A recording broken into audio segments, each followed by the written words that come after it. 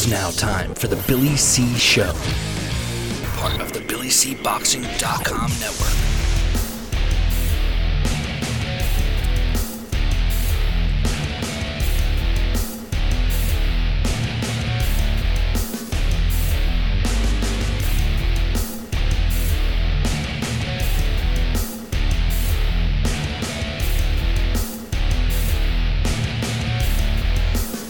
And we're coming to you live from the Billy C. Studios in Lake George, New York. I'm Bill Caligiero, and it's time for the Billy C. Show. Good morning, good day, good evening, whenever you're watching, whenever you're listening. I hope you're doing okay, and I hope you're safe, too. Today's show is being brought to us in part by Sal's Neighborhood Pizzeria and Italian Restaurant, located on beautiful St. Simons Island in Georgia. Check out the website, www.salsneighborhoodpizzeria.italianpizzeria.com. Let me take two. Check out his website, www.salsneighborhoodpizzeria.com, or give my man a call, 912-268-2328, 912-268-2328. Find out why I go all the way to St. Simons for an authentic Italian meal. Today's show is also being brought to us in part by our 24-hour, 7-day-a-week pure boxing channel. That's right, the Billy C channel is available now on all the major streaming devices, including Roku, etc., etc. Just visit GinicoUSA.com to sign up for you account free today. Ginico USA, Giniko USA.com. Today's show is also being brought to us in part by Kenny Bear's Barbecue Rub and all the great products from Southern Gourmet Spice. Check it out, www.southerngourmetspice.com. Make sure you tell them Billy C sent you and demand the Billy C discount. Today's show is also being brought to us in part by the Title Bout Championship computer game, which is an important thing because we're going to be doing some simulations today.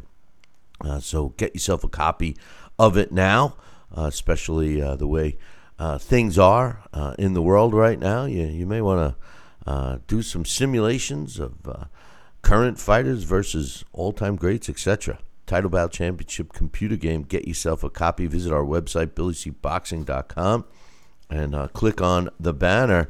And finally, I wasn't going to let a show go by without this.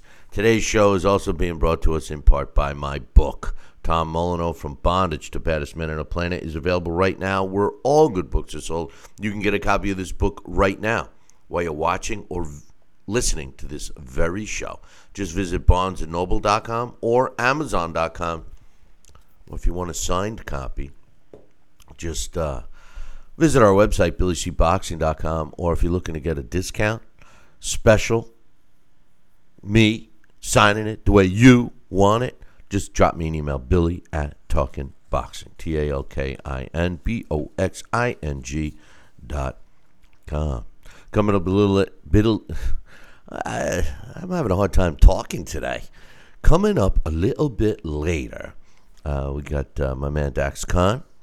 We got Alex Papali. Hopefully Emily Harney will join us. And haven't been able to get a hold of my man Sal, but hopefully we can get him back and going. Listen, remember, if you are watching or listening live, don't forget that the same version of this show that gets uploaded to the television channels is what's running up on YouTube. So if you haven't seen it up on YouTube, our live YouTube channel, check it out, youtube.com/talkinboxing, TalkinBoxing. It's actually youtube.com/talkinboxing. But anyway, coronavirus has postponed the Anthony Joshua Kubrat Pulev fight. It was scheduled in June, and it's been canceled. It's been postponed. They have not given a date yet, but rumor has it that they're trying to work out a Anthony Joshua Deontay Wilder fight prior to, I should say, check that, an Anthony Joshua Tyson Fury fight prior to Anthony Joshua fighting Pulev, and prior to Tyson Fury fighting the third, who personally I don't think we need to see Tyson Fury beat up Deontay Wilder again, but all depending upon step-aside money that Pulev and Deontay Wilder would accept and or agree to step aside. So we'll see what happens with that. All of Matchroom boxing events that had been scheduled between now and through the month of May are all canceled due to the coronavirus. So some of the big fights that we were looking at, like Dillian White and Povetkin and Usyk and Derek Chisora, all put off. So we'll keep you posted on that. Speaking about being put off, how about the International Boxing Hall of Fame? Typically in June is the induction weekend, and that's been canceled. As a matter of fact, they said it was postponed, but they're already talking about having that the class being inducted the following year with the next year's inductees. B-Hop, Juan Manuel Marquez, Sugar Shane Mosley were the top more modern fighters that are going to be entered in this year, was scheduled to, as well as Lou DiBella, my girl Kathy Duva, and Dan Goosen, all being in. And Thomas Hauser finally getting in. I'm surprised that it took so long for my man Mr. Hauser to get in. But anyway, Tyson Fury had an interesting interview over the last week or so, 2 weeks. He's been asked, are you looking forward to fighting Deontay Wilder a third time? This fight's already been put into motion. It was scheduled for July, but that's already put off. Looking at October. Many of us, including myself specifically, when I say us, all of us, because I'm a fat bastard. But the truth of the matter is I have no interest in watching Tyson Fury take care of Deontay Wilder again. I believe he won the first time, and he demolished Deontay in the second fight. I don't think anything is going to change. Maybe just the way he wins. But as according to Tyson Fury, he said he's never going to get tired of beating up Deontay Wilder. He said, and I quote, I'll be obliged to give him a bit more. You never tire of beating Deontay Wilder. It's one of those things you take great pride in doing. This is Tyson Fury. He says, I really did what I said I was going to do, and not many people in boxing say something then and exactly do what they said they were going to do. So I was quite proud of my performance, and I really look forward to getting all this coronavirus out of the way and getting the world back on track, getting back to my job. Which he also added, he's been trying to stay in shape.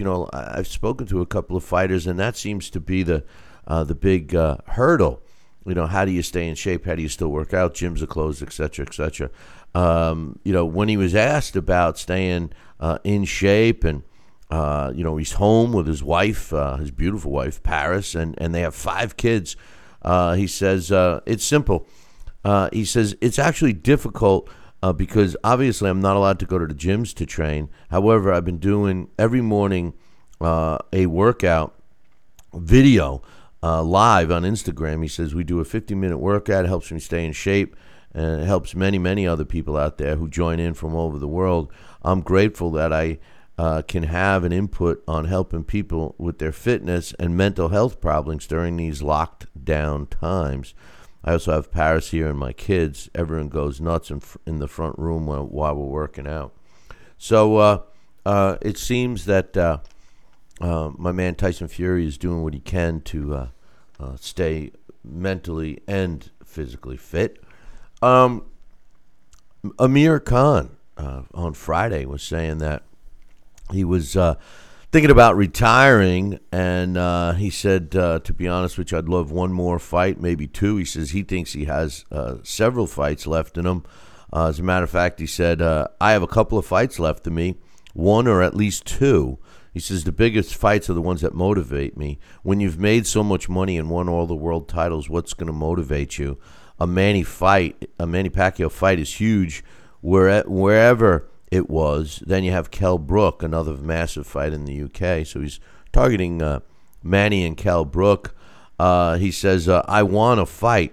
We just don't know how long this coronavirus thing is going to last. So we'll see what happens. They're looking to get a fight against Manny Pacquiao. Bob Arum. Now, Bob Arum is, 170, 180 years old? I don't know. But he has promoted over 2,000 shows, almost 2,100, 2,079 to be exact. He's been in boxing for 54 years. So he actually started a little later than I thought. His first fight ever was took place on March 29th, 1966. It was Muhammad Ali defending his title against George Chuvalo. Interesting fight when you look at his resume. 2,079 fights, 824 were on Showtime. He promoted 655 world title fights, and then it just goes on and on. 517 in Nevada, 412 in Jersey,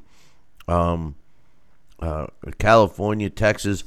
The only shows that he's never promoted, the only states he's never promoted a fight in, is Alabama, Alaska, Arkansas, Kansas, South Dakota, Vermont, Virginia, and Wyoming. I actually did one in Vermont before they got rid of it. But one other interesting thing, he promoted the Evel Knievel jump over Snake River Canyon.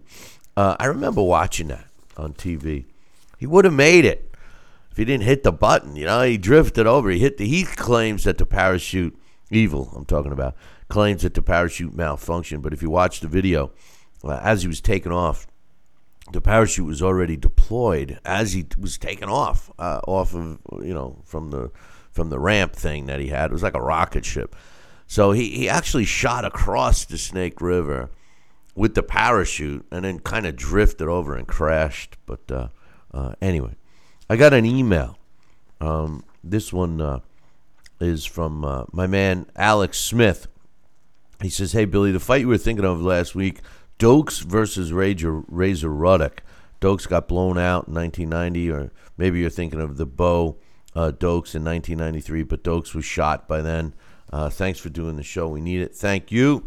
And I got another email from my longtime listener and buddy. He's a Miami Dolphin fan, but I won't hold that against him. My man Rick.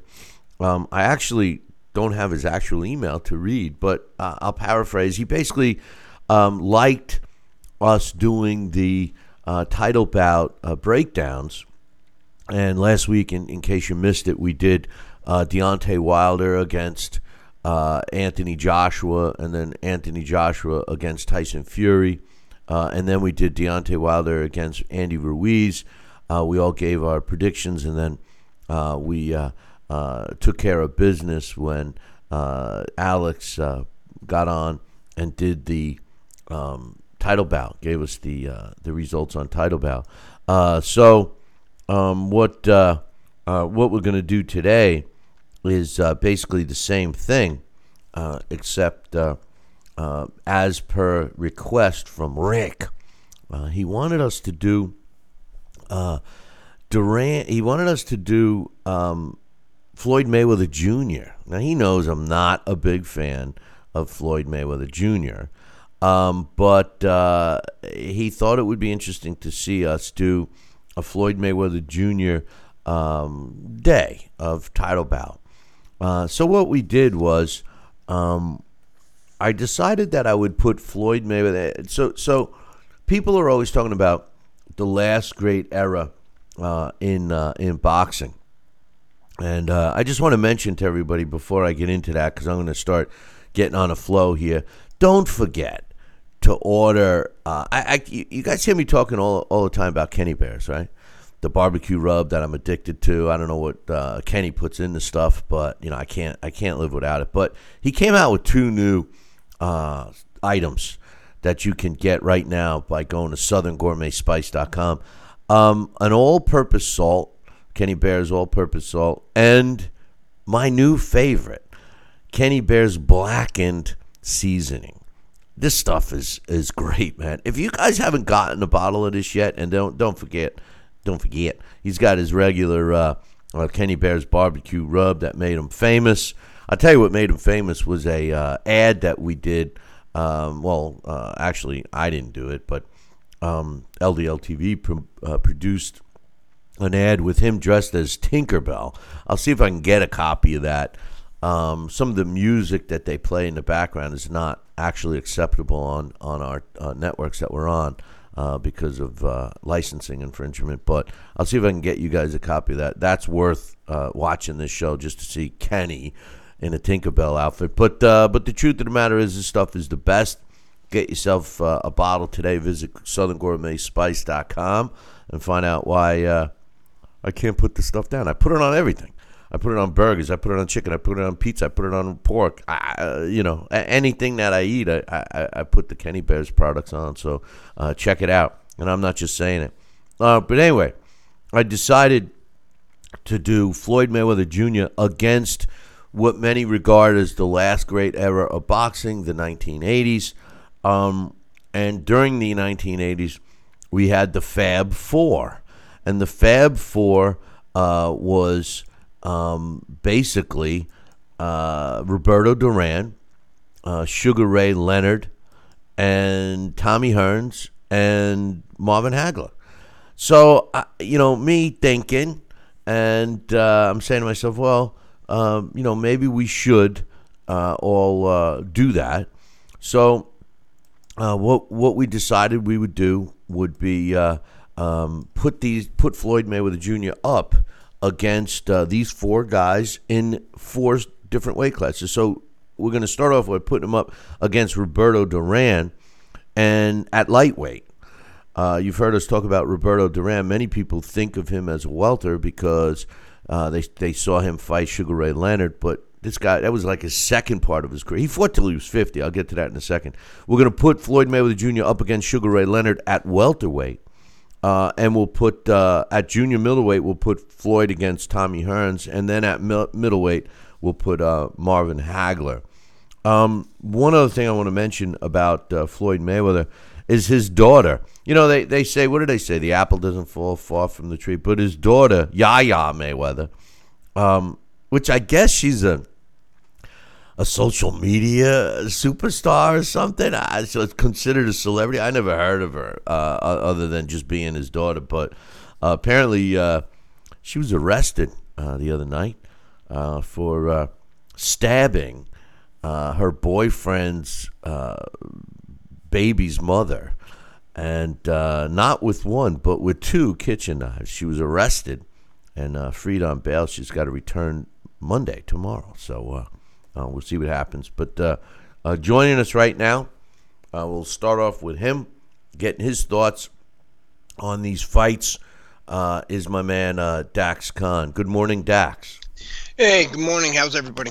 Well, I'm doing okay. I thought it was going to be another nice day, but so far not so much. But I know you were a little hesitant to do these matchups, but I do think they're fun. And I can't believe I'm gonna get off this for 1 second. What's with Winky Wright, man? How did Winky Wright become like this superstar knockout puncher? He didn't even knock people out in his career, and he beat Carlos Monzon. Before that, he beat Sugar Ray Leonard. I mean, what's your thoughts on that? Well, look, this was developed to give fight fans something to talk about while there was no boxing. And I've had this debate with people on social media who have all said the same thing. When Winky was active, he wasn't a knockout artist. But now, go along with the mentality of today's fans. If you go on YouTube and if you Google Take the original, the heavyweight Legends tournament where they had Butterbean in there and David Haye, and people were saying, well, how did David Haye and Butterbean somehow get in there with Joe Frazier, Holyfield, Lewis, Tyson, Foreman, etc.? Well, because you know what? Today's fan, they actually sit and they debate that. If you go on Google, on YouTube, again, there's actually people who made videos on who would have won a fight between Butterbean and Mike Tyson in Mike Tyson's prime. Remember, Butterbean actually did at some point in time say he could beat Mike Tyson in a 4-rounder. So, the people over at Camosa AG and Sauerland, they did their homework. They know what the fans have been talking about, no matter how absurd it is. And so, they just did something there to make people think and give them something to talk about. As for Winky Wright knocking people out, yeah, it's a stretch, Winky, especially if he was ever pressured, Winky shelled up. He was such a great defensive fighter. But, it's not irrational to think that Winky could beat any of those guys. I just think the shocker is that the game somehow had him by knockout. But again, this was all in fun. It was to give something for the fans to talk about, debate about why there's no boxing. Mission accomplished. And the fans just taking it a little bit too seriously. All right, so Dax, we have Floyd Mayweather in our fantasy matchups, and I wanted to put him first against Roberto Duran in the lightweight division. So I think it's important to look at these fights at the divisions that we're putting them against. So Floyd Mayweather obviously fought in the lightweight division, and I have him against Roberto Duran. What's your thoughts if you could come up with a time machine and bring back a prime lightweight Floyd Mayweather against a prime lightweight Roberto Duran? How do you see it going? Well, you got to figure that was two different versions of Floyd Mayweather. That lightweight, that was the Money Mayweather. So, and he was an aggressive fight. That's the era that, and I didn't mean to cut you off, but that's the era of Floyd Mayweather that really showcased his talent. If he continued to fight in that style, I don't think there would be no one like myself who criticizes him, because he was exciting then. I remember watching him, and he was fast. He went in for the kill. He was exciting. He just lost all of that when he became Money Mayweather. Well, he didn't lose it. He just chose to fight defensively. Whether or not you like it, Bill, whether or not anybody else likes it, it doesn't matter. Point of the matter is, he went out there, he did his job, the sweet science. I have never been, a huge Floyd Mayweather fan, but you can't take nothing away from him, period. No. Well, that goes without saying. You can dislike, but you just can't take nothing away from him. People, including you, and me and you've had this conversation a million times off air, a lot of people have to just get over this thing where they insist that fighters from past eras are better than fighters in today, and you're going to beat fighters from today. And guys from eras in the past were so much tougher. They ate nails for breakfast in the morning without milk and all that. Stop. Get over it. Take a 154-pound division, for example. Look at the guys from, since you mentioned Winky Wright, that's why I bring up the 154-pound division, and Fernando Vargas, who was also in that middleweight tournament. He got knocked out by Sugar Ray Robinson. Now, take those guys and put them in against a Jarrett Hurd or a Charlo. Even if, they're more skilled, the fact of the matter is there's that natural size difference. Like the heavyweight division, look the size of heavyweights today. There, you have that size difference, and then you add that skill level in there, and then all of a sudden, you know what? You got good big men against very great smaller men, and the good big men most likely are going to win every single time. So we as boxing fans need to stop with the fantasy that every single fighter pre-1990 is going to beat every fighter afterwards. Well, not every, but a lot. And a lot of the rules have changed too. So the reason why Jarrett Hurd can be so big and step in the ring at 170 pounds when he's fighting at junior middleweight limit of 154 is because of the weigh-in rules difference. They used to weigh in the same day and all of that. So putting those rules aside, Floyd Mayweather against Roberto Duran at lightweight, how do you see it going? Well, since Floyd Mayweather was a more aggressive fighter, I can see him, trading with Roberto Duran. Remember the fight that Floyd had with Castillo, where most people believe that, Floyd lost that fight. Roberto Duran is a much better version, more aggressive and skilled fighter than Jose Luis Castillo. So at lightweight, I'd have to go with Roberto Duran. I don't doubt it. I don't.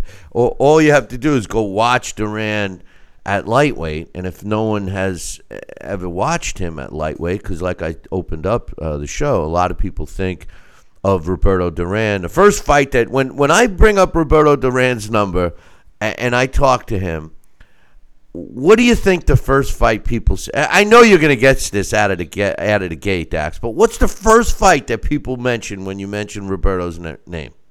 Leonard, the No Mas. No Mas, exactly. I hear people that have never really watched his early fights, and they bring up, well, he quit the No Mas fight. It's like, man, even the quitting, which we crucified the man for during the time and for 20 years after, wasn't. It was more of out of frustration than anything else. Not that I'm making an excuse, but yes. Now, Bill, not to interrupt you, but take that fight right there.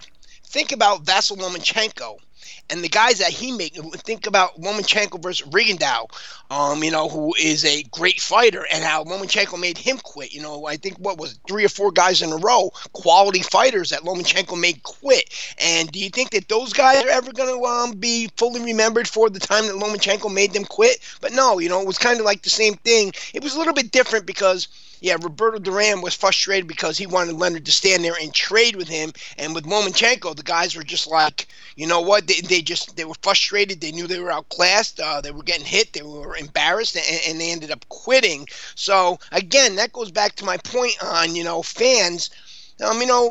We got to be a little bit fair here, I think if we're going to sit there and crucify somebody like Duran in 20 years, and when Rigondeaux's name is mentioned, I think maybe the first thing fans should start saying is, remember the time he quit against Lomachenko? Well, we should stop, criticizing Duran for it.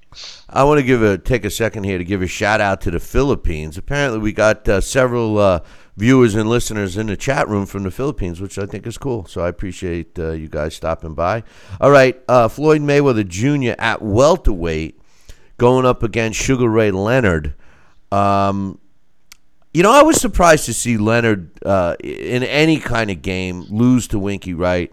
And the reason is Sugar Ray Leonard, I'm going to get more into it after, and all these fighters in a little bit later. I just want to get your thoughts. But I will say this about Sugar Ray Leonard. Sugar Ray Leonard, although he was a skilled boxer, he mixed it up too. He got in there, and Sugar Ray Leonard fought pretty aggressively at times. To think of him against Floyd Mayweather Jr. at welterweight, I think actually would be a fantastic matchup, if not really the best one of this list. And the reason why I say that is because, I don't think Floyd is going to outbox Sugar Ray. Not that Sugar Ray... What? Wait, not that... What I was going to say is not that Sugar Ray could outbox Floyd. I think that they were very similar in their boxing technique. I do think Floyd's... Now, my opinion of Floyd's defense isn't like a Lomachenko defense. Lomachenko is standing right in front of you and you can't hit the guy. Floyd runs to the other side. He can't hit his opponent either with his defense. Sugar Ray Leonard had a very deceiving defense. And I think that Sugar Ray Leonard clearly had more punching power. What's your thoughts on a Mayweather-Sugar Ray Leonard matchup at welterweight? Yes, agree. Ray Leonard, I'm glad you did say about the boxing part. That's what I was going to interject with. Ray Leonard, he could be outboxed. Remember the first Tommy Hearns fight? Tommy Hearns was outboxing Ray, and then Ray did exactly what you said, where he could be aggressive. That's when Ray had to more or less, he totally changed his style. He became the puncher, which is what Tommy Hearns entered as, was the puncher, and then Ray ended up knocking Tommy out. Another thing that people forget is Ray was a very big welterweight. People think that Errol Spence is a big welterweight. Ray Leonard was a big welterweight, and he had some punching power, and that was a debate. One of the things that people brought up with the Winky Wright fight was that, Winky wouldn't have had the power to keep Ray off of him. So I think that Ray, he would have fought a tactical fight against Floyd, But, I think that Ray would not have been thrown off by the shoulder roll, which is what Floyd, that was Floyd bread and butter, using that shoulder roll, with a lot of catch and shoot, and that's how he scored his points. But I think Ray would find a way to outpoint Floyd unless Floyd sat in the middle of the ring and, tried to go toe-to-toe with him, which he did with Shane Mosley at times. But Ray, being the bigger and stronger fighter, would have overcame that. And I think their fight would have went very much like Ray Leonard and Floyd Sr., with Ray coming out on top. Well, Floyd Sr., and people always laughed at me about this, and you're included, but I think if you could go back in a time machine and put Floyd Sr. against Floyd Jr., I'd put my money on Sr., and the reason why is because he did have more pop than Jr. Jr. did not have any pop, although he did. His accumulation would stop people, and again, at the younger, at the lower weights, he was definitely, when he was when he was Pretty Boy Floyd, he was much more aggressive. But so I'm sorry, who wins Sugar Ray Leonard? And he was a small welterweight, compared to these other guys. With all fairness, compared to Sugar Ray, compared to Tommy Hearns, Floyd Mayweather was a small welterweight. Small welterweight compared to Errol Spence or even Keith Thurman. See, I can't stand when people say how small he was, because they were talking about that when people were trying to entice the Floyd Mayweather Jr. against Triple G, and they all kept saying, "Oh, Triple G, way too big, way too big, way too big." And your first defense on that is, well, Triple G's a small middleweight, so fair is fair.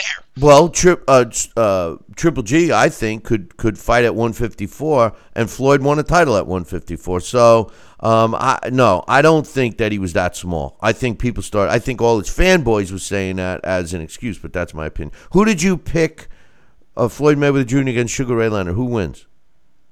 I think Ray, because he's so versatile, and I point to the first Tommy Hearns fight where Ray turned into the puncher. I think it would be that versatility, the size difference, where Ray outpoints Floyd. I don't think he knocks him out. I think he outpoints Floyd. Interesting. At junior middleweight, because remember, look, and the reason why I say that, for anybody, for the ones that are ready to crucify me on that, is look at how Marcos Maidana swarmed Floyd. He really kept Floyd's defense, his offensive output to a minimum. So, I can see Ray doing exactly that. That's interesting. Hey, I want to give a shout out to my man Joel. Joel is always thinking of us. He wants to make sure we're all well, and he's thanking us for doing the show, entertaining it. But he always hooks us up with a super chat, and I want to give my best to my man Joel. One of our favorite viewers and listeners for sure. Tommy Hearns, and in Floyd Mayweather's defense, Sugar Ray Leonard and Tommy Hearns both went up in weight and actually won titles in much larger weight classes. Both of them ended up with a light heavyweight title. And I think Tommy Hearns even had some cruiserweight title at one point. But Tommy Hearns, I always loved Tommy Hearns. I mean, there was just something about him. To this day, I love him. And I would have loved to have seen Tommy Hearns fight Floyd Mayweather. And, the question, the age-old question with Floyd, assuming that he is, money Mayweather, would he have even fought these guys? And that's the other thing. He has traditionally run, and no, I don't mean physically run, but avoid these top fighters, at least when they were in their prime. These four guys all fought each other, in their primes, or at least at the heyday. I mean, Hagler never returned after the Sugar Ray Leonard fight, but Tommy Hearns was around, loved the guy, treated us to some great fights with all of these fellas that we have in this mix. How does he fare against Floyd Mayweather? Should the time machine be able to bring us back and have Tommy go up against Floyd at junior middleweight? That would be an interesting fight. Floyd would not be able to sit on the ropes and use the shoulder roll with Tommy, simply because, Tommy Hearns had such brutal one-punch knockout power, and you take the Tommy Hearns versus Roberto Duran fight, for example, when he just totally starched Duran and just laid him on his face. So, that's very much what I would see happening with Tommy versus Floyd. But on the other hand, too, I can also see where Floyd makes Tommy chase him all night. So that's a close fight. It's a toss up. I'm not really sure who I'd be able to pick in this one, but I would have to say that at that weight, because Floyd was a defensive fighter, at 147 pounds going on up, that Tommy ends up catching him on the ropes. And Tommy Hearns, out of the Fab Four, a lot of people will disagree with me, but he was the best pure boxer out of the Fab Four. Tommy Hearns. Tommy Hearns was the best boxer out of all of them. You go back and watch all their fights. When it came to boxing, Tommy Hearns was the best boxer out of all of them. And that's why I referenced the very first Hearns-Leonard fight, when Hearns was just totally outboxing Leonard, and Leonard had to turn into the aggressor. Tommy's weak point was his chin, and going late into fights, he had a little bit of a stamina problem. Yeah, that's because of his upper body was so muscular. And those legs, he could never. I know he worked the legs. He had them skinny legs. He had them Deontay Wilder legs. He had, and he worked them. They were muscle bound, but they were so small, and they failed him. And you're 100% right. I agree. But he is very similar to Deontay Wilder, in my opinion, in terms of freakish punching power. For his size, I'm not so sure anybody could punch as hard as he could. When he fought Marvin Hagler. And we learned a decade later he broke his hand in that first round where he rocked Hagler. That was the first time I ever saw Hagler even get rocked. I mean, even close to being rocked. I mean, he was staggered in that fight, that was the best 3 live rounds of boxing I ever witnessed. But anyway, speaking of Hagler, yeah, and that was, and let's be honest. I mean, and that was probably 3 of the most exciting rounds of all time. But that wasn't really like those weren't 3 skilled rounds, and that's what frustrates me, Bill. And us, our job, having a show like this and talking to the fans, especially the younger fans, we have to be a little bit honest. That there was no real boxing. That was just fighting. That was pure fighting. And you hear these people talk about it was so skilled and it was a skilled brutality. No, Tommy Hearns and Marvin Hagler just fought for 3 rounds. When you look at that, that was just an all-out, as Jim Ross would say, slobber knocker. I don't know, man. Sometimes. Those kinds of fights, if you want to really pinpoint and look at skill and all of that, that's great. But a lot of times you got to look deep, and they're not exciting. Here and that. And it was exciting. I mean, but what I'm saying, skill-wise. But what I'm saying is that those 2 fighters who definitely possess skill, especially Tommy Hearns, styles make fights, fighters make fights. And, that fight was billed as the war, and it certainly lived up to it. And I love it. I thought it was great. And quite honestly, I like those kind of fights. I know that doesn't display skill set, but it displays skin and defense. Chin, I should say. Oh, sure, absolutely. I mean, that's, my point is that, those 3 rounds they were exciting. They were 3 of the most brutal rounds that anybody's ever going to see. It's just it wasn't like a master boxing class. In fact, if you wanted to, it wasn't quite as violent. But the first the Manny Pacquiao and Juan Manuel Marquez fight, when they traded their knockdowns in that early rounds, and that was not only was there a lot of violence in there, but those guys actually boxed at a higher level in that round. And finally, at middleweight, which I've always thought Floyd could have fought at. I know he did. He ever fight at middleweight? Did Floyd ever step in at 160? No. Okay. I'm trying. Did he ever fight heavier than 154?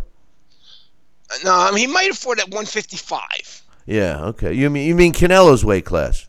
When Canelo had when Canelo changed the middleweight limit to 155, 154.5. I don't know, but I think Floyd's highest weight might have been like 152 or 153 or something like that. I don't know.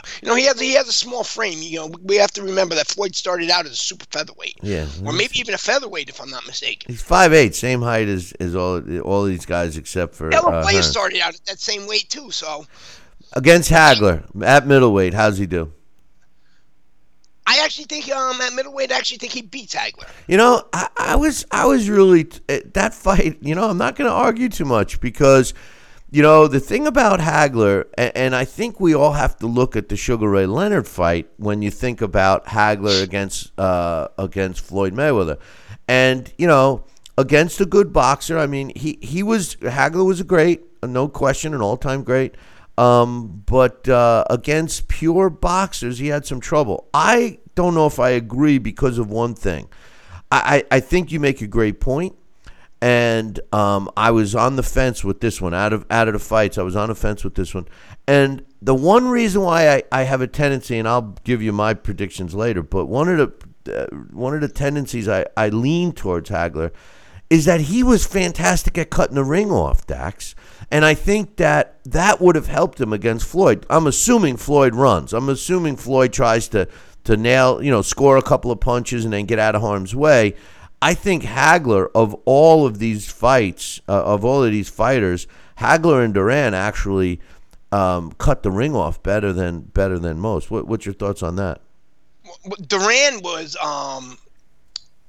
and again, you know, we go back to the lightweight version of Duran. You know, he was just so tenacious, I guess, you know, is the only word you can use. It was non-stop with Duran at that weight. You know, you didn't have a second to breathe, and that's what made him so great. But at middleweight, what I think we would see is a combination of Floyd Mayweather, the guy that sits on the ropes and uses the shoulder roll, and added in with a little bit of that Floyd Mayweather, you know, the pretty boy Floyd, where he uses his feet when he has to, and that's why you know, he would frustrate and outbox Marvin Hagler. Of course, he's not going to knock him out, and we do know, you know, how tough Marvin was, but you know, you hit it on the head. He had trouble with the boxers. Floyd Mayweather was versatile. We know he wasn't going to knock out Marvin Hagler. If Tommy Hearns couldn't do it, Anna Fermo couldn't do it, Floyd Mayweather Jr. certainly isn't doing it. But I could see Floyd Mayweather going around pot shotting and winning a decision. The other thing is he was a southpaw, and you know, I mean, let's face it, Floyd Mayweather Jr. did not like fighting southpaws. You know, so but in any event. All right, so you basically give Floyd Mayweather a win over Hagler, but losses to the other three? Is that how it unshook? And again, it depends at the weight. I think Floyd beats Duran at 147. I don't think he beats him at lightweight, and I think just Ray Leonard, he has too many tools. He's versatile like Floyd. He can be a defensive fighter or an offensive fighter, and I believe that because of that, with the size and his power, that Leonard is the one that, you know, will beat him. And I think with Tommy Hearns again, because he's such a good boxer and he has such power, either one of those methods, if Floyd would have stood there and try and trade with Tommy the way Tommy traded with Hagler, Floyd would end up getting knocked out. Floyd laid on the ropes. Tommy being, you know, not only a hard puncher but an accurate puncher, he'd catch him very much the way he caught Duran, and Floyd end up on his face. Well, I appreciate that. I know you wanted to mention something about the the New York State Boxing Hall of Fame committee. Yeah, New York State Boxing Hall of Fame and Ring 8. You know, this is a tough time for everybody, being out of work, with the COVID-19 outbreak, and, you know, the pandemic going on. You know, what a lot of people forget, Bill, is that these fighters, not every fighter out there makes a lot of money, you know. 'Cause even a lot of these women have world titles, you know, they've never made six figures. But, you know, these fighters, especially these journeymen, they work full-time jobs. You know, Mikel Lespierre. You know, he fought for 140-pound world title against Maurice Hooker. He actually works at my doctor's office in Mount Sinai as a administrator. You know, so these guys that, you know, they have families, they have bills to pay. So Ring 8 and the New York State Boxing Hall of Fame, what they're doing is they're actually helping out any fighters, trainers, coaches right now that are in need, trying to get over the hump, you know, with some groceries, utilities, etc., you know, for their families. You if you contact Bob Duffy, who's a great guy, or you even contact Bob Trieger, he gets you the application, and they're not giving a lot of money, but it's a little stipend just to help people get by in this tough time. It's actually boxing looking out for boxing fighters, looking out for fighters, and they deserve a mention for that. They deserve credit for that. And at a time like this, everybody's coming together. I mean, they actually helped us out over at our gym just recently. So any fighter out there who's going through some hard times, any coaches out there, you have to be a registered licensed coach that's having a hard time, they can go over to our website, BillyCBoxing.com. I have up there, I have the article and links on there. Get in touch with them, if you're in true need, and they're going to help you get over that hump. In times like this, they helped out Brian Costello, who's a fighter, pro fighter by me, and his fight over at the Catskills Clash 3 or 4, I forget what it is, but it was supposed to take place next week. That was canceled, so that kind of put him in in a bad spot. And New York State Boxing Hall of Fame and Ring 8 is reaching out there, and they're helping their own. Well, that's good. I mean, I think deeds like that should be publicized, and I'm glad you brought that up, because so often do we get the negativity about boxing, so that's good stuff. I'm glad you shared that with us. Dax, continue to get well, and we'll look forward to you next week. Slowly but surely, I'm healing up. Let me tell you something. That virus is no joke. Let me tell you. Bill, it put me on my ass. Yeah, well, it seemed to be doing that to a lot of people. So thanks for taking the time with us. We'll look forward to you next week. All right, everybody. Enjoy your day. That's Dax Khan. You can check out his column up on BillyCBoxing.com. And especially, he's responsible for getting all of the good stuff that we got, and all the other writers too. I'm not going to slight any of them either. Johnston does a great job, etc., etc. But anyway, I want to remind you guys, how high I am on the Kenny Bears products, the Southern Gourmet Spice line of spices. But make sure you get yourself a bottle of each of them, and start off with my new favorite. One of the newer products is the Kenny Bears Blackened Seasoning. His all-purpose salt is second to none, and of course the original Kenny Bears Barbecue Rub. Get yourself a bottle right now. Just go to southerngourmetspice.com and make sure you tell them Billy C sent you. And joining us right now is my man, Alex Papali. Good morning, Alex. Good morning, Billy C. How are you? I'm doing okay. In this crazy, mixed-up world we live in. And I was kind of, we got a lot of positive response from the title bout that we did last week. Which was cool. I know I talked a little about it with Dax, but they had the World Boxing Super Series had their version of the I guess matchups. I'm just shocked. Nothing against Winky Reich. I'm just shocked that he did so well. But one of our viewers and listeners asked to see Floyd Mayweather against some all-time greats. So I picked the Fab Four, and I figured you would be into that. And we all love all four of those fighters, and I'm going to go now with you and give you my thoughts before you give your opinion, and then, of course, the breakdown. First and foremost, the first fight we're going to look at is Roberto Duran going up against Floyd Mayweather Jr. at lightweight. Interesting thing, the computer ranks Floyd Mayweather Jr. as the number one pound-for-pound all-time great, which just nauseates me to no end. You know that, okay? Roberto Duran at lightweight is ranked, well, just Roberto Duran in general, is actually the second highest ranked fighter of the Fab Four that we're going to be talking about today, and he's at number 12, 11 spots below Floyd Mayweather. Now, when I take a look at Roberto Duran, I said earlier, Alex, that most people look at the No Mas fight as his as his, oh, that's Roberto Duran thing. But he had already been fighting for 10 years. The guy started in 1968. His first loss didn't come until 1972 against Esteban Jesus. De Jesus. Jesus. I'm really batting 1,000 today with the murdering of language, no matter which one. But he lost a 10-round decision to De Jesus in 1972. But one of the fights that I loved the most, and I mean, when you look at this guy and the record that he had, I mean, wins over quality fighters, Lou Bizarro. He fought Esteban De Jesus 3 times. He had 2 wins and 1 loss. He's got wins over Carlos Palmero, Jimmy Batten, Pepino Cuevas, Davey Moore, Sean Fitzgerald, who in 1993 was already well past his prime, 17-0. Iran the Blade Barkley, which was talk about big middleweights. And the list goes on and on and on, especially earlier in his career. He beat every top contender that was out there. One of my favorite fights at lightweight was the win over Kenny Buchanan when he won the title in 1972.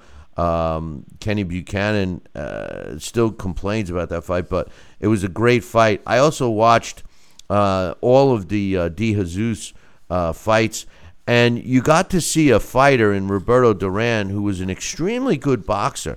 The worst part about Roberto Duran is the fact that most people remember him, like I said, in the Sugar Ray Leonard fights, and he had already been around for a decade. You got to really appreciate him as a lightweight. He was a vicious fighter. He would come in to kill you, but he could box, and his defense was solid.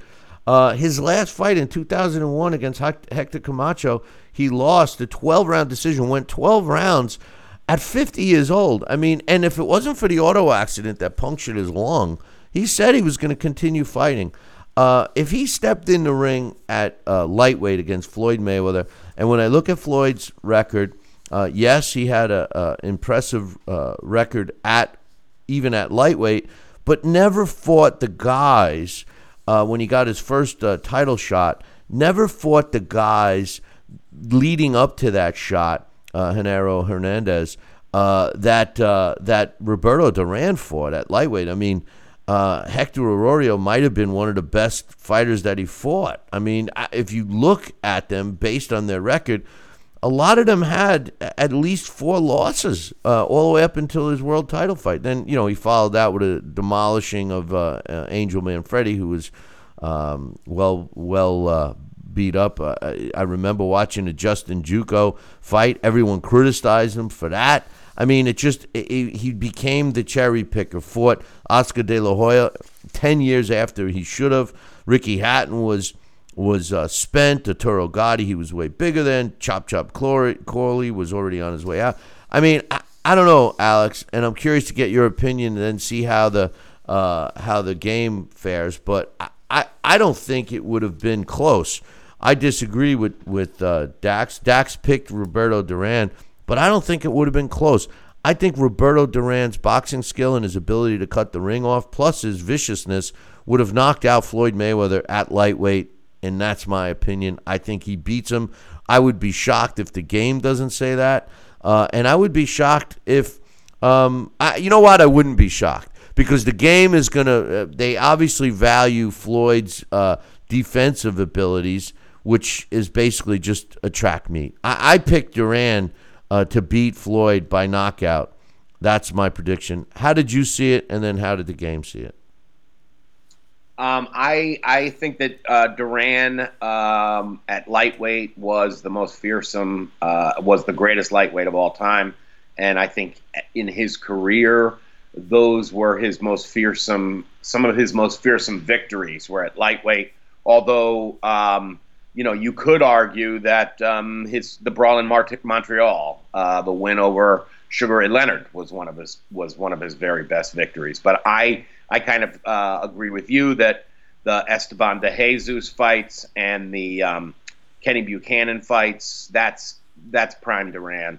And Duran was a a fearsome symbol even to other fighters.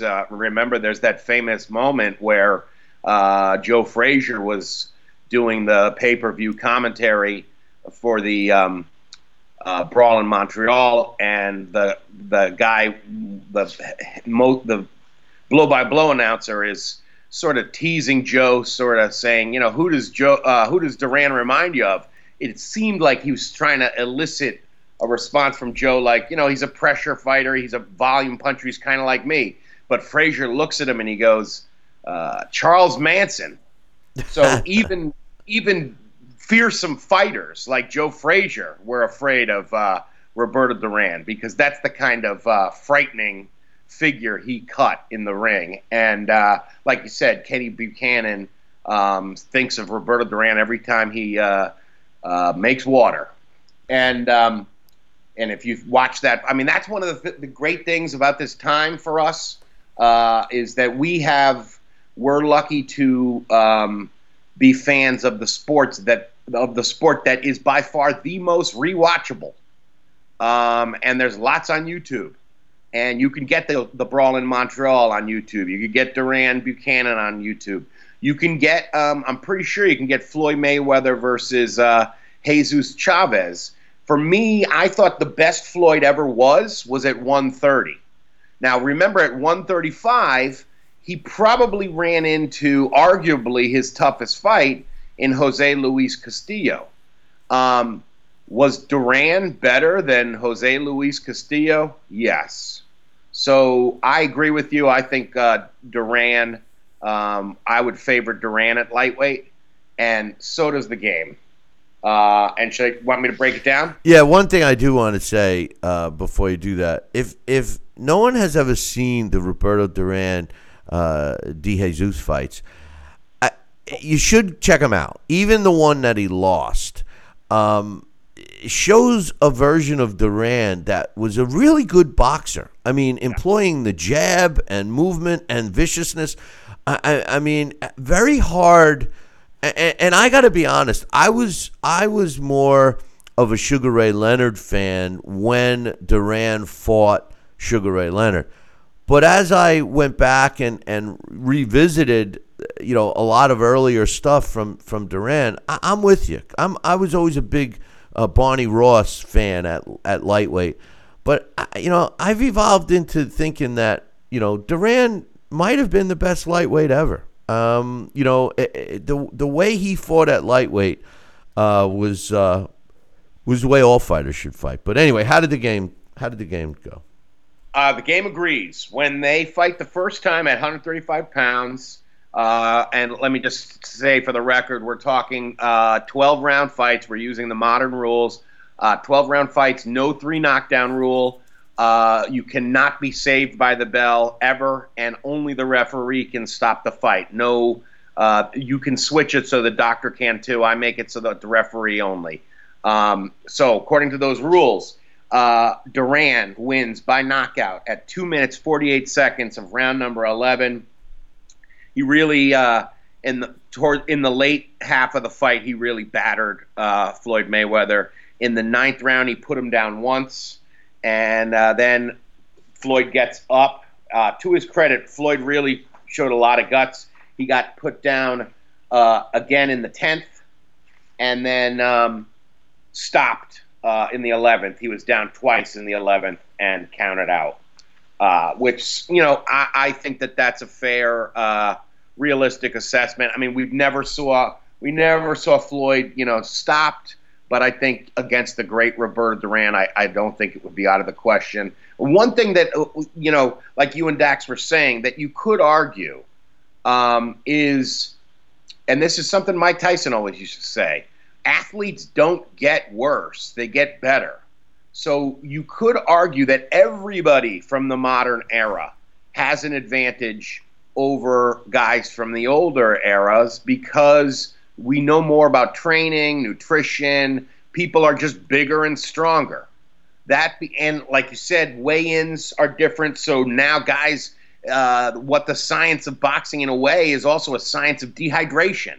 If a guy knows that, hey, I can lose 12 pounds and regain it overnight, you can fight 2 divisions higher than you really would be. You know, that wasn't really possible back in the 70s and before. So I could see why some of the older researchers think, you know, the newer guys aren't as tough. But Dax is absolutely right. Some people just have a bias that they think that, you know, if you were born in the 50s or 60s, you're the kind of fighter that, you know, eats nails with no milk. I like that saying. I like that too. He comes out with some good ones. But the thing is, well, finish. What about 100 times? So, but that being said, of course, we're talking about major extremes here. We are talking about who I think, and a lot of people agree with us, the best lightweight ever. When they fight 100 times, Floyd does not do well. He wins only 16, and Duran wins 79 fights. They draw 5 times. Floyd is able to stop Duran 3 times out of those 16 wins. Of those 79 victories, the 135-pound Roberto Duran stopped Floyd 37 times. You know, here's the big thing about the argument about fighters being tougher and they're eating nails. And Dax was wrong. They did put milk in their nail breakfast. But you know, the thing is that the fighters of yesteryear, the sport of yesteryear, and was better. And the reason why is because they fought the better fights. Even putting aside, and I agree, I've said it myself many times, that the nutritional improvements and training techniques where they don't beat up your body, you know, running up and down hills in work boots, chopping wood, rolling logs and big boulders around, it all worked, but it also beat the hell out of your body. They can accomplish the same thing today, less long-term damage on the bodies. I get it, and I agree with that. That technology has really helped all of our athletes. Same thing, you could take a football linebacker from the 60s and put him up against a linebacker today, and he'll run him over, and he'll be like, what was the license plate on that truck? You know, I mean, no question. But the difference in boxing specifically is the level of competition. These guys are not fighting the fights that they used to yesteryear. Now, they're not fighting it because of the damage that those fights, the toll that it took on the fighters. That's proven. So I understand the safety aspect. But as far as overall, there's no way someone can convince me, even with the training techniques and nutritional improvements, etc., that fighters of today would have beaten fighters of yesteryear, assuming you fought under those same rules as yesteryear. Today's rules are skewed towards the modern fighter, to protect the fighter. None of that was in place of the yesteryear fighters, which adds to the toughness, I believe. But that's just me. I see a lot of fighters today being coddled all the way up to the title, and then we're expected to watch a fighter develop as a champion, which is totally reverse of what happened in the years gone by. But anyway, the next fight is Floyd Mayweather Jr. at welterweight, which was his primary weight class, going up against Sugar Ray Leonard. This particular fight, again, you know, everybody knows Floyd Mayweather, great defensive fighter, pinpoint accuracy, but his defensive skill, although everyone regards it as so great, wasn't a Lomachenko defense, like I say, or a Henry Armstrong. Well, Henry Armstrong was offensive minded, but Sugar Ray Robinson, Sugar Ray Leonard, these fighters, their defense was much better in a sense because they were still in position to inflict damage on their opponents, whereas Floyd was not. And Floyd would move out of harm's way. Yeah, you couldn't hit him. You would hit air, but he wasn't hitting you either. The positive of Floyd's defense for an opponent is that he's not going to hit you. The negative is you can't hit him either. So I think that's important. That's an important factor for young boxing fans to understand because they've been brainwashed to think that Floyd's defensive skill was second to none, and it's just not true. His skill set and defensive prowess was good to avoid being hit, but it wasn't good in a sense where he could inflict damage on his opponent. Sugar Ray Leonard could. Now, Sugar Ray Leonard's an interesting a matchup with Floyd, because when you look at Sugar Ray, he too was kind of protected early on. I mean, he was the Olympic darling. He fought tough fighters early on, fighters with a lot of experience. But as soon as he got to a certain point, you can see the carefully selected opposition, not as noticeable as Floyd's, but he did fight the Floyd Seniors, the Randy Shields, Bernardo Pradas, those types of fighters that were all ranked fighters. You get up into 1979 when he really stepped it up and beat guys like Ranzani, Wilfred Benitez, Davey Boy Green, his fights with Roberto Duran, the fight with Tommy Hearns, et cetera, et cetera. He then took a 2-year layoff, came back and kind of struggled with Kevin Howard, then took a 3-year layoff and rocked your world by squeaking out a victory over marvelous Marvin Hagler. And then, he finished his career with Donnie Lalonde, which I still to this day can't get over. Tommy Hearns, another fight with him. Excuse me, a third fight with Roberto Duran. And then back-to-back losses, Terry Lawrence and Hector Camacho. How does he fare, in my opinion, against Floyd Mayweather? Well, both fighters are smart. Both can move. Both can box. I think Ray was smarter. And I think Ray packed a more powerful punch. I think his height advantage, he would have had a 2-inch height advantage over Floyd. I think his boxing skill would have equaled Floyd's. I think his boxing knowledge, knowing how to cut the ring off, would have hurt Floyd in the long run. I don't mean hurt him physically, but hurt him on the scorecards. I think Ray Leonard beats Floyd Mayweather, and I think that Ray Leonard beats him. My first selection would be by decision. I think he would outpoint Floyd, but over time, the more Floyd fought Ray Leonard would benefit Ray Leonard. I know that Floyd, learns things too, and his rematches, the few that he had, he always came back and beat them better. But I think Ray Leonard improves to the point where when they fight multiple times, Ray Leonard starts knocking out Floyd. Floyd, you mentioned, showed heart as far as the title bout game against Duran. We never saw if Floyd had heart. Floyd said he had heart, and everyone around him said he had heart, but he never put himself in a position to prove it.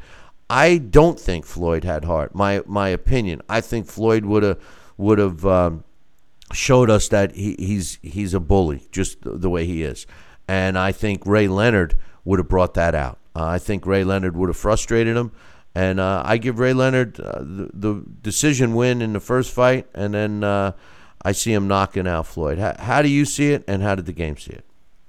I do think, now again, we're talking about one of the greatest welterweights ever in Sugar Ray Leonard. Now, some people would say, oh, well, Floyd's got to be one of the greatest welterweights ever.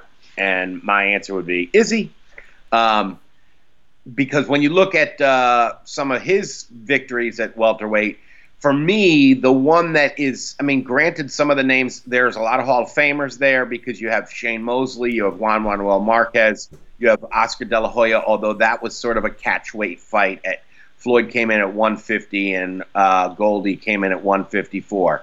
I thought his best win in terms of the guy who was in the best shape and condition at the time they fought him, even he had been defeated a couple of times, was the Zab Judah fight. And I thought that that was the toughest fight that Floyd had at welterweight, and he handled it very well. And it did show that he is able to deal with southpaws, but it's tough, especially a speedy one.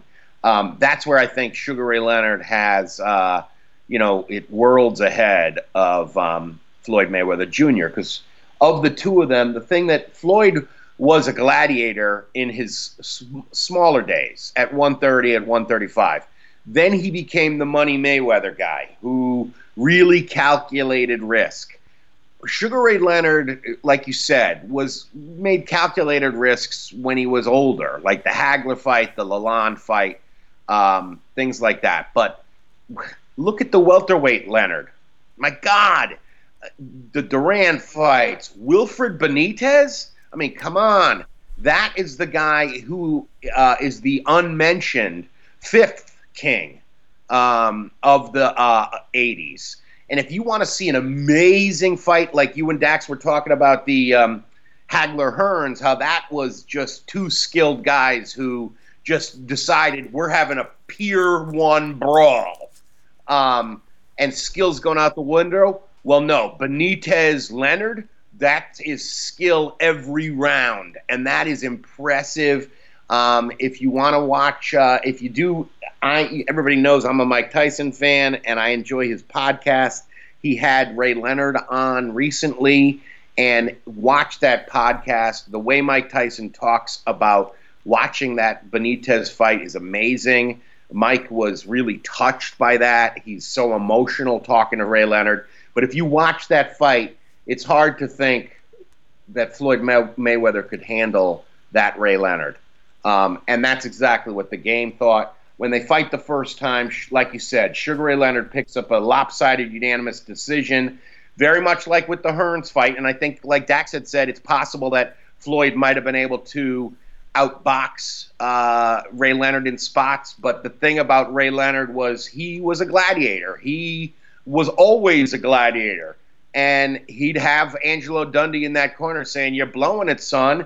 And it seems like that's almost what happened in the fight, because in the last two rounds, Sugar Ray Leonard really broke it open.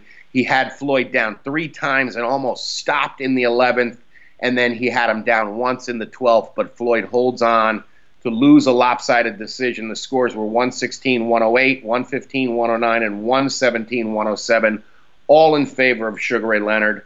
When they fight 100 times, Floyd picks up 25 victories. He loses 70 times to the Sugar Man. They draw 5 times, and Floyd is able to stop Ray Leonard 3 times out of those 25 victories. Ray stops Floyd 24 times out of the 70 wins. And I swear, ladies and gentlemen, I do not know the results of these these simians because I was kind of accurate last week. You know, you were very close on that one. You know, one fighter that sticks out in my mind who changed from an aggressive fighter into a Mayweather-esque fighter was Macho Camacho. I mean, you know, Camacho, if you watch his early fights, lightweight, this guy had hand speed, punching power, excitement. I mean, I couldn't wait to watch a Camacho fight. I mean, you know, Hector Camacho was the guy. I mean, I loved him. He was a New Yorker. Came in. He was outrageous with the ring walk outfits, etc., etc. Never complained that they weighed too much. And trust me, he came in with big headsets, the whole nine. When he fought Edwin Rosario put a good old-fashioned ass beating on him. And Hector won the fight by a very controversial decision, but changed his style forever. Anybody that punches up a fight of Hector Camacho after the Rosario fight, you're going to see a very cautious boxer that used his hand speed and movement to win fights because he clearly Hall of Fame fighter. But previously, you punch in any of his earlier fights, and you're going to see a guy that was really just must-see TV. And you know, in all due respect to Floyd Mayweather, his earlier weights, 130, 135, like you said, Alex, he also fought not the same level of opposition, but he definitely fought a much more aggressive style. But anyway, just wanted to say that. When you say that, every time I think of that, I think of Camacho, man. One thing I do want to just throw out there, you know, because I love language and I love the writers of this sport, is I'm pretty sure it was Steve Farhood. I remember one of the magazines after that fight was Camacho wins versus Rosario, lose his nickname. Yeah, yeah. He was beat up. That was bad. That was bad. I wonder how Steve liked my book. I sat next to him on a plane, and I gave him a copy of the book. I haven't been able to reach out to him since. But anyway, okay. Now we get to the nitty-gritty. Tommy Hearns against Floyd Mayweather Jr. at junior middleweight. Floyd did have a title at junior middleweight. Tommy Hearns, way bigger, 6'1". Tommy Hearns is one of my favorite all-time fighters. No question about it. Loved the Hitman.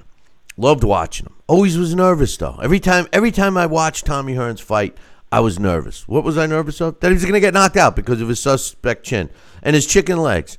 And for a guy with the boxing ability that Thomas Hearns had, he never seemed stable on his feet. He always seemed like he was tripping over his own feet. Sort of like what I used to think of Tyson Fury in his early career. And Tyson Fury kind of tightened it up. Tommy Hearns never really did. He still kind of walked around like he was, a giraffe learning how to walk. You know, if you ever seen a baby giraffe walk around for the first time, it's kind of like Tommy Hearns. But Tommy Hearns had some freakish punching power. I compare him to Deontay Wilder, a guy that, in his own weight class just demolishes people, was able to move up in weight and still demolished people.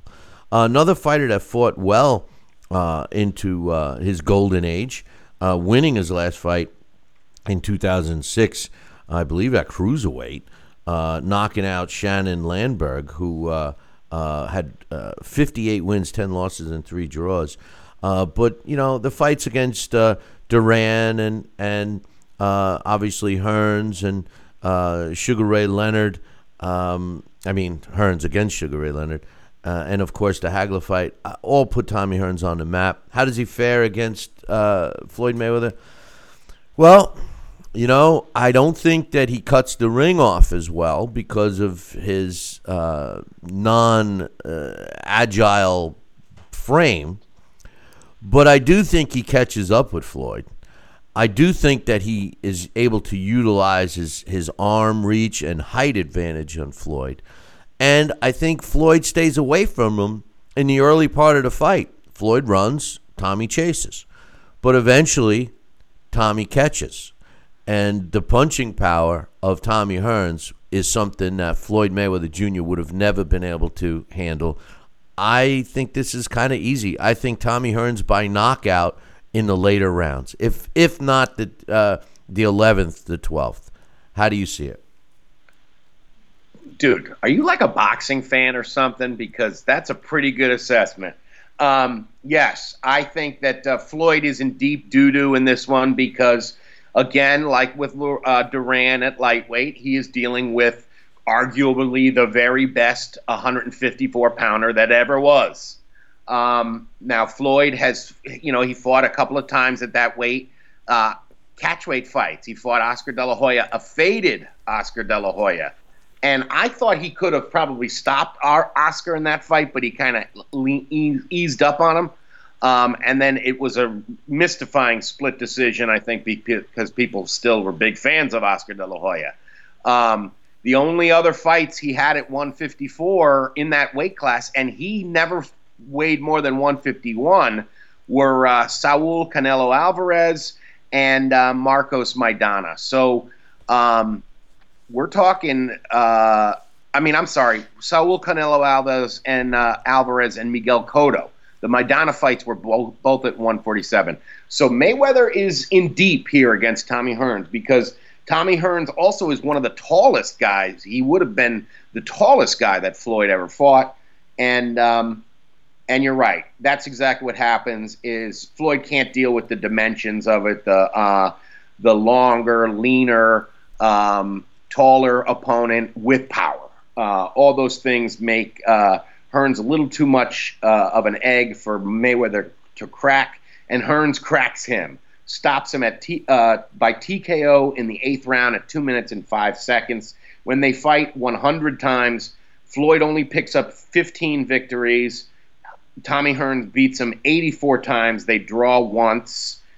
Floyd is somehow able to stop Hearns 8 times, and Tommy Hearns puts Floyd into La La Land 51 times out of those 84 fights. Yeah, doesn't shock me. I mean, this is why, and it boggles my mind that the computer somehow puts Floyd at the best all-time great. I mean, this is the argument that I've had with Floyd Mayweather fans for the last 15 years. Floyd was a master at business and how to manipulate the sport of boxing, and more power to him for it. But when you get down to the nitty-gritty, he wasn't as good as people think. He just wasn't. He looked good against the perfect people to make him look good. Now, this last fight against Marvin Hagler, I will admit, is a little out of Floyd's, size. But thank you for the beauty of the Title Bout Championship computer game that would give us the fair ability to puff up Floyd Mayweather to Marvin Hagler's size. When I look at the two fighters, and you have to always include Sugar Ray Leonard when you talk about Marvin Hagler. And what I mean by that isn't so much the fight. It's the fact that they both came up together. And Sugar Ray Leonard, well, he was the media darling. He was the guy with the silver spoon, so to speak. Hagler, he was the other guy. He got nothing. He couldn't go into the Olympics. He had to turn pro because he had to put food on the table. The mentality of Marvin Hagler was just so much different. I mean, Sugar Ray Seales, he fought in his 15th pro fight, would go on to fight him a bunch of times. Cyclone Hart, he beat. Johnny Baldwin, he beat. Willie Monroe, the real Willie Monroe, the Pearl, beat him. Benny Briscoe, they have an award for him. Mike Colbert, beats him. Did have one draw against Sugar Ray Seales. Bobby Watts split 2 fights with him. Alan Minter, when he won the title. Fluenzio, I can't even pronounce his name, beat him. All right. Well, you know me. All right. What was that name? Yeah, it was about him. Yeah, Fluenzio. Vito Anafirmo, Mustafa Hamshaw, Caveman Lee, not a household name. But that guy. I know. But he was good. He destroyed him in 1 round. But he was good going into the fight. And Duran, and Roldan, and Hamshaw, Tommy Hearns, John the Beast Mugabe, and then yeah. I mean, look at the fight. I mean, you can't listen. Nobody could take anything away from Hagler. And when he fought Leonard, look, I said for the longest time it was a robbery, and I thought that the fight was a draw, that it shouldn't have gone to Sugar Ray Leonard. We did this show, we all met at Canastota, and we all scored it. There was a bunch of us that sat in there with no sound. It luckily turned out that we had no sound. We were trying to get sound, but we ended up with no sound.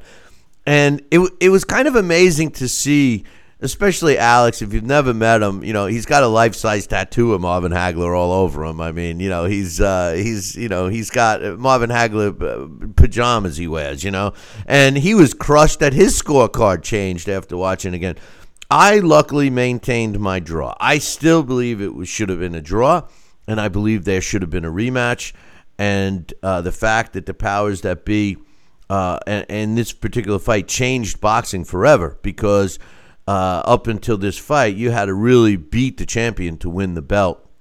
And since this fight, we've seen it change hands many times where the winner didn't decisively beat him.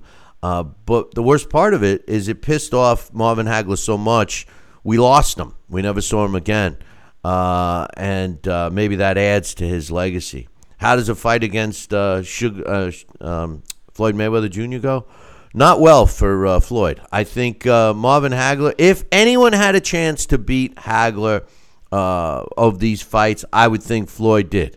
His boxing ability, I think would have given Hagler trouble because Hagler did seem to have trouble with pure boxers, although he didn't have much trouble with Tommy Hearns because Tommy Hearns fought the Hagler fight. And then you could make the argument that Hagler fought the Leonard fight when he fought Leonard, but that's a whole nother story. Hagler against Floyd Mayweather Jr. Well, first of all, Floyd hates southpaws. Hagler was a southpaw. Floyd was not going to hurt Hagler. The only thing that I have fear about in this fight is that Hagler chases him around the ring for 12 or 15 rounds, whatever. But he eventually catches him, and he works the body. He hurts him. I think he destroys Floyd. Despite Floyd's ability, his boxing ability, I think Marvin Hagler, which was just too vicious, and it's just a bigger version of Roberto Duran. I do think he catches up with him. I think that Marvin Hagler knocks out Floyd Mayweather Jr. In mid-rounds, mid to late rounds. I think that the early rounds is Floyd's only chance, and he just panics, and he shows that he has no heart, and Hagler wears him and beats him down. I predict Hagler knockout easily over Floyd Mayweather Jr. How do you see it, and how did Title Bout see it?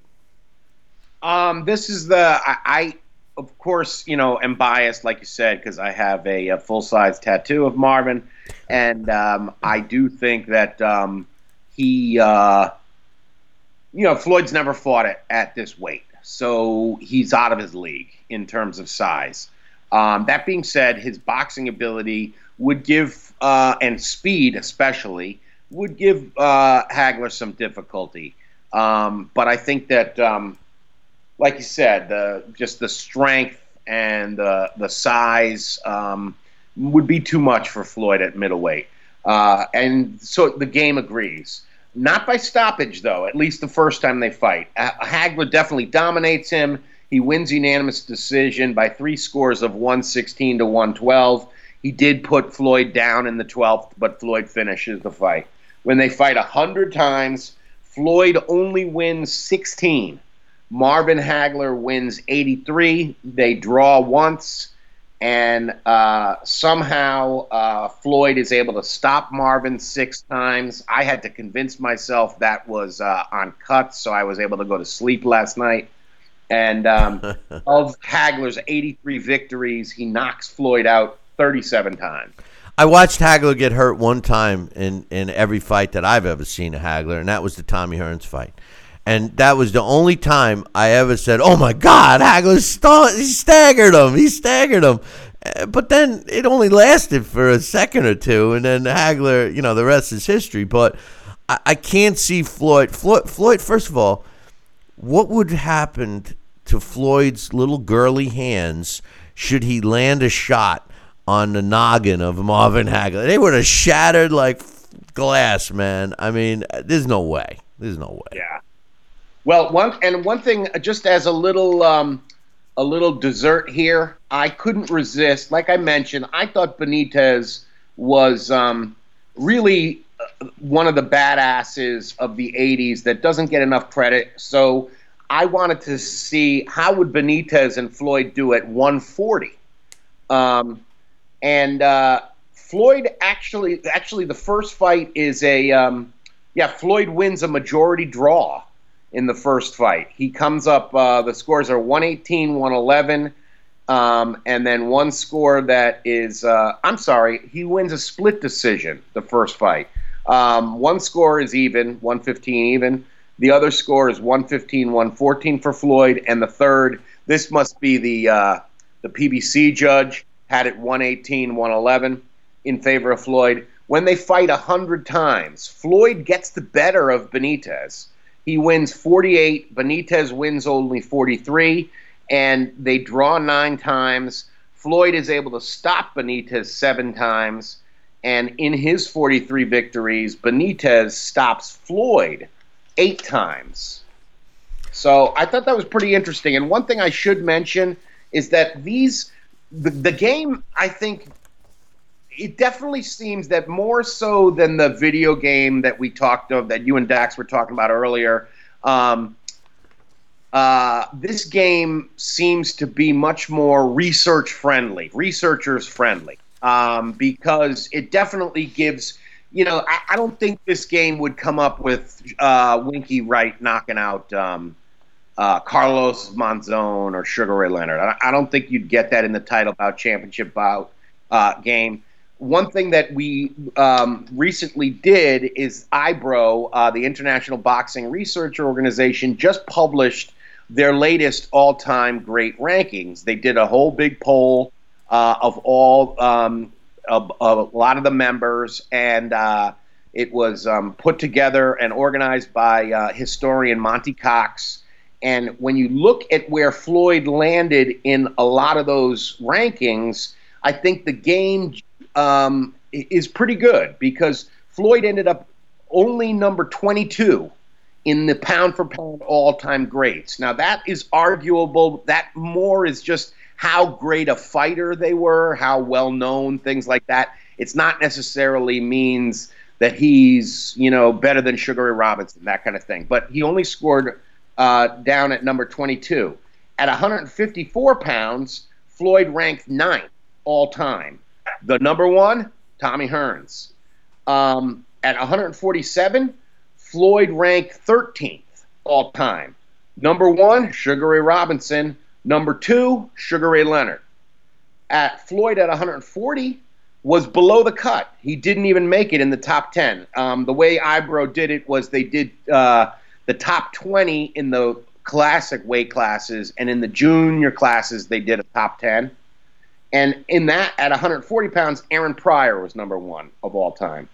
At 130, Floyd is number 3 all time. Alexis Arguello is number 1. Julio Cesar Chavez is number 2.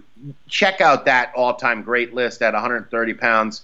Wow, a lot of talent there. And then finally, at 135 pounds, Floyd is ranked 18th, according to IBRO.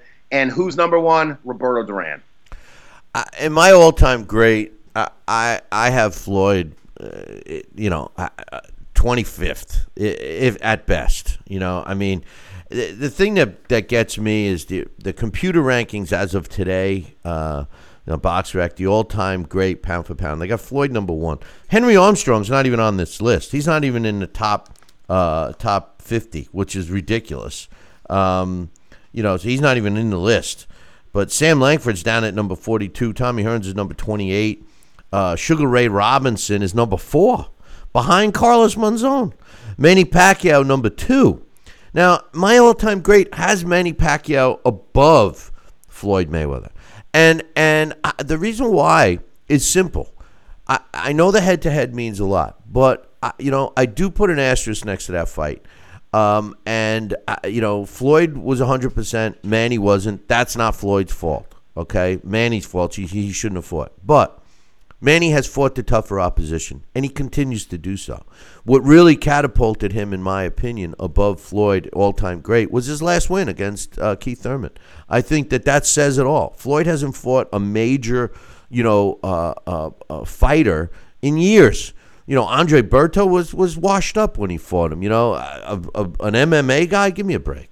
But interesting to see that the computer has Floyd number 1, and some all-time greats that I think are way up there, kind of down on the list. Hagler's number 13. Roberto Duran's number 12. Harry Greb is all the way at number 18. Jack Johnson, number 22. Sam Langford, like I said, number 42. And Terrence Crawford is number 49. The guy just hitting the 50th was Michael Spinks. One guy I was glad to see in there, Nicolino Loche at number 46. But no disrespect to Max Schmeling. He was at number 47. I mean, he was a good heavyweight, but all-time great, pound for pound, I don't know. But interesting the way the computer shakes out, Alex. One thing I did want to throw out there is I did also run, if you look at the transnational boxing rankings, right now they have Errol Spence as number 1 welterweight on earth. And when Floyd fights him, Floyd wins. When they fight 100 times, Floyd wins 75, 16 losses, 9 draws. He stops Spence 10 times, and of his 16 wins, Errol Spence is able to stop Floyd 3 times. So that's Floyd against a current guy. Yeah, well, I don't know. But anyway, I don't know. I should have stopped on the Benitez. Yeah, you should have left it alone there. But in any event, well, we'll see what we're in for next week, Alex. Who knows if this Corona virus keeps going? We may be doing more breakdowns. Maybe putting some pound for pound guys against each other. But I thought that this would be fun to see Floyd against the Fab Four, and according to my predictions, Floyd doesn't beat any of them. So right. I know I'll get some, flack over that. But in any event, I mean, the one that he did the most even was against Benitez, and but the other guys, I mean, he only wins about 20%, not even 20% of his fights. He just wasn't as good, and that era was better, So I mean, and they fought each other. See, that's the key. I think that you have to keep in perspective. The previous eras to the Floyd changing the way boxing works is that they did fight each other. The big fights were made. Forget the promoters hating each other. They've been hating each other for 100 years, but they still, liked each other enough to put together the fight that everyone wanted to see. That doesn't happen today, and it hurts the sport. But in any event, Alex, appreciate all your hard work, and we'll look forward to next week, brother. Sounds good. Take care, Billy C. All right. That's my main man, Alex Papali, and did a great job on the simulations through Title Bout, and that was fun. I want to thank my man Rick for getting us into that. And I mean, the truth of the matter is people call me a hater when it comes to Floyd Mayweather, but the truth is the truth. I mean, the guy avoided a lot of the big fights, and kind of cheated us a little bit. But in any event, hey, listen, I just want to extend my prayers to everybody. I hope everyone stays safe amid this worldwide crisis we're dealing with, and stay strong. Boxing and all other sports will emerge. Hopefully the economies will, and we'll go from there. But hey, listen, we will be back next week. So make sure you tune in the same bat time and the same bat channel. Until then, I'll leave you with this. Ciao, baby.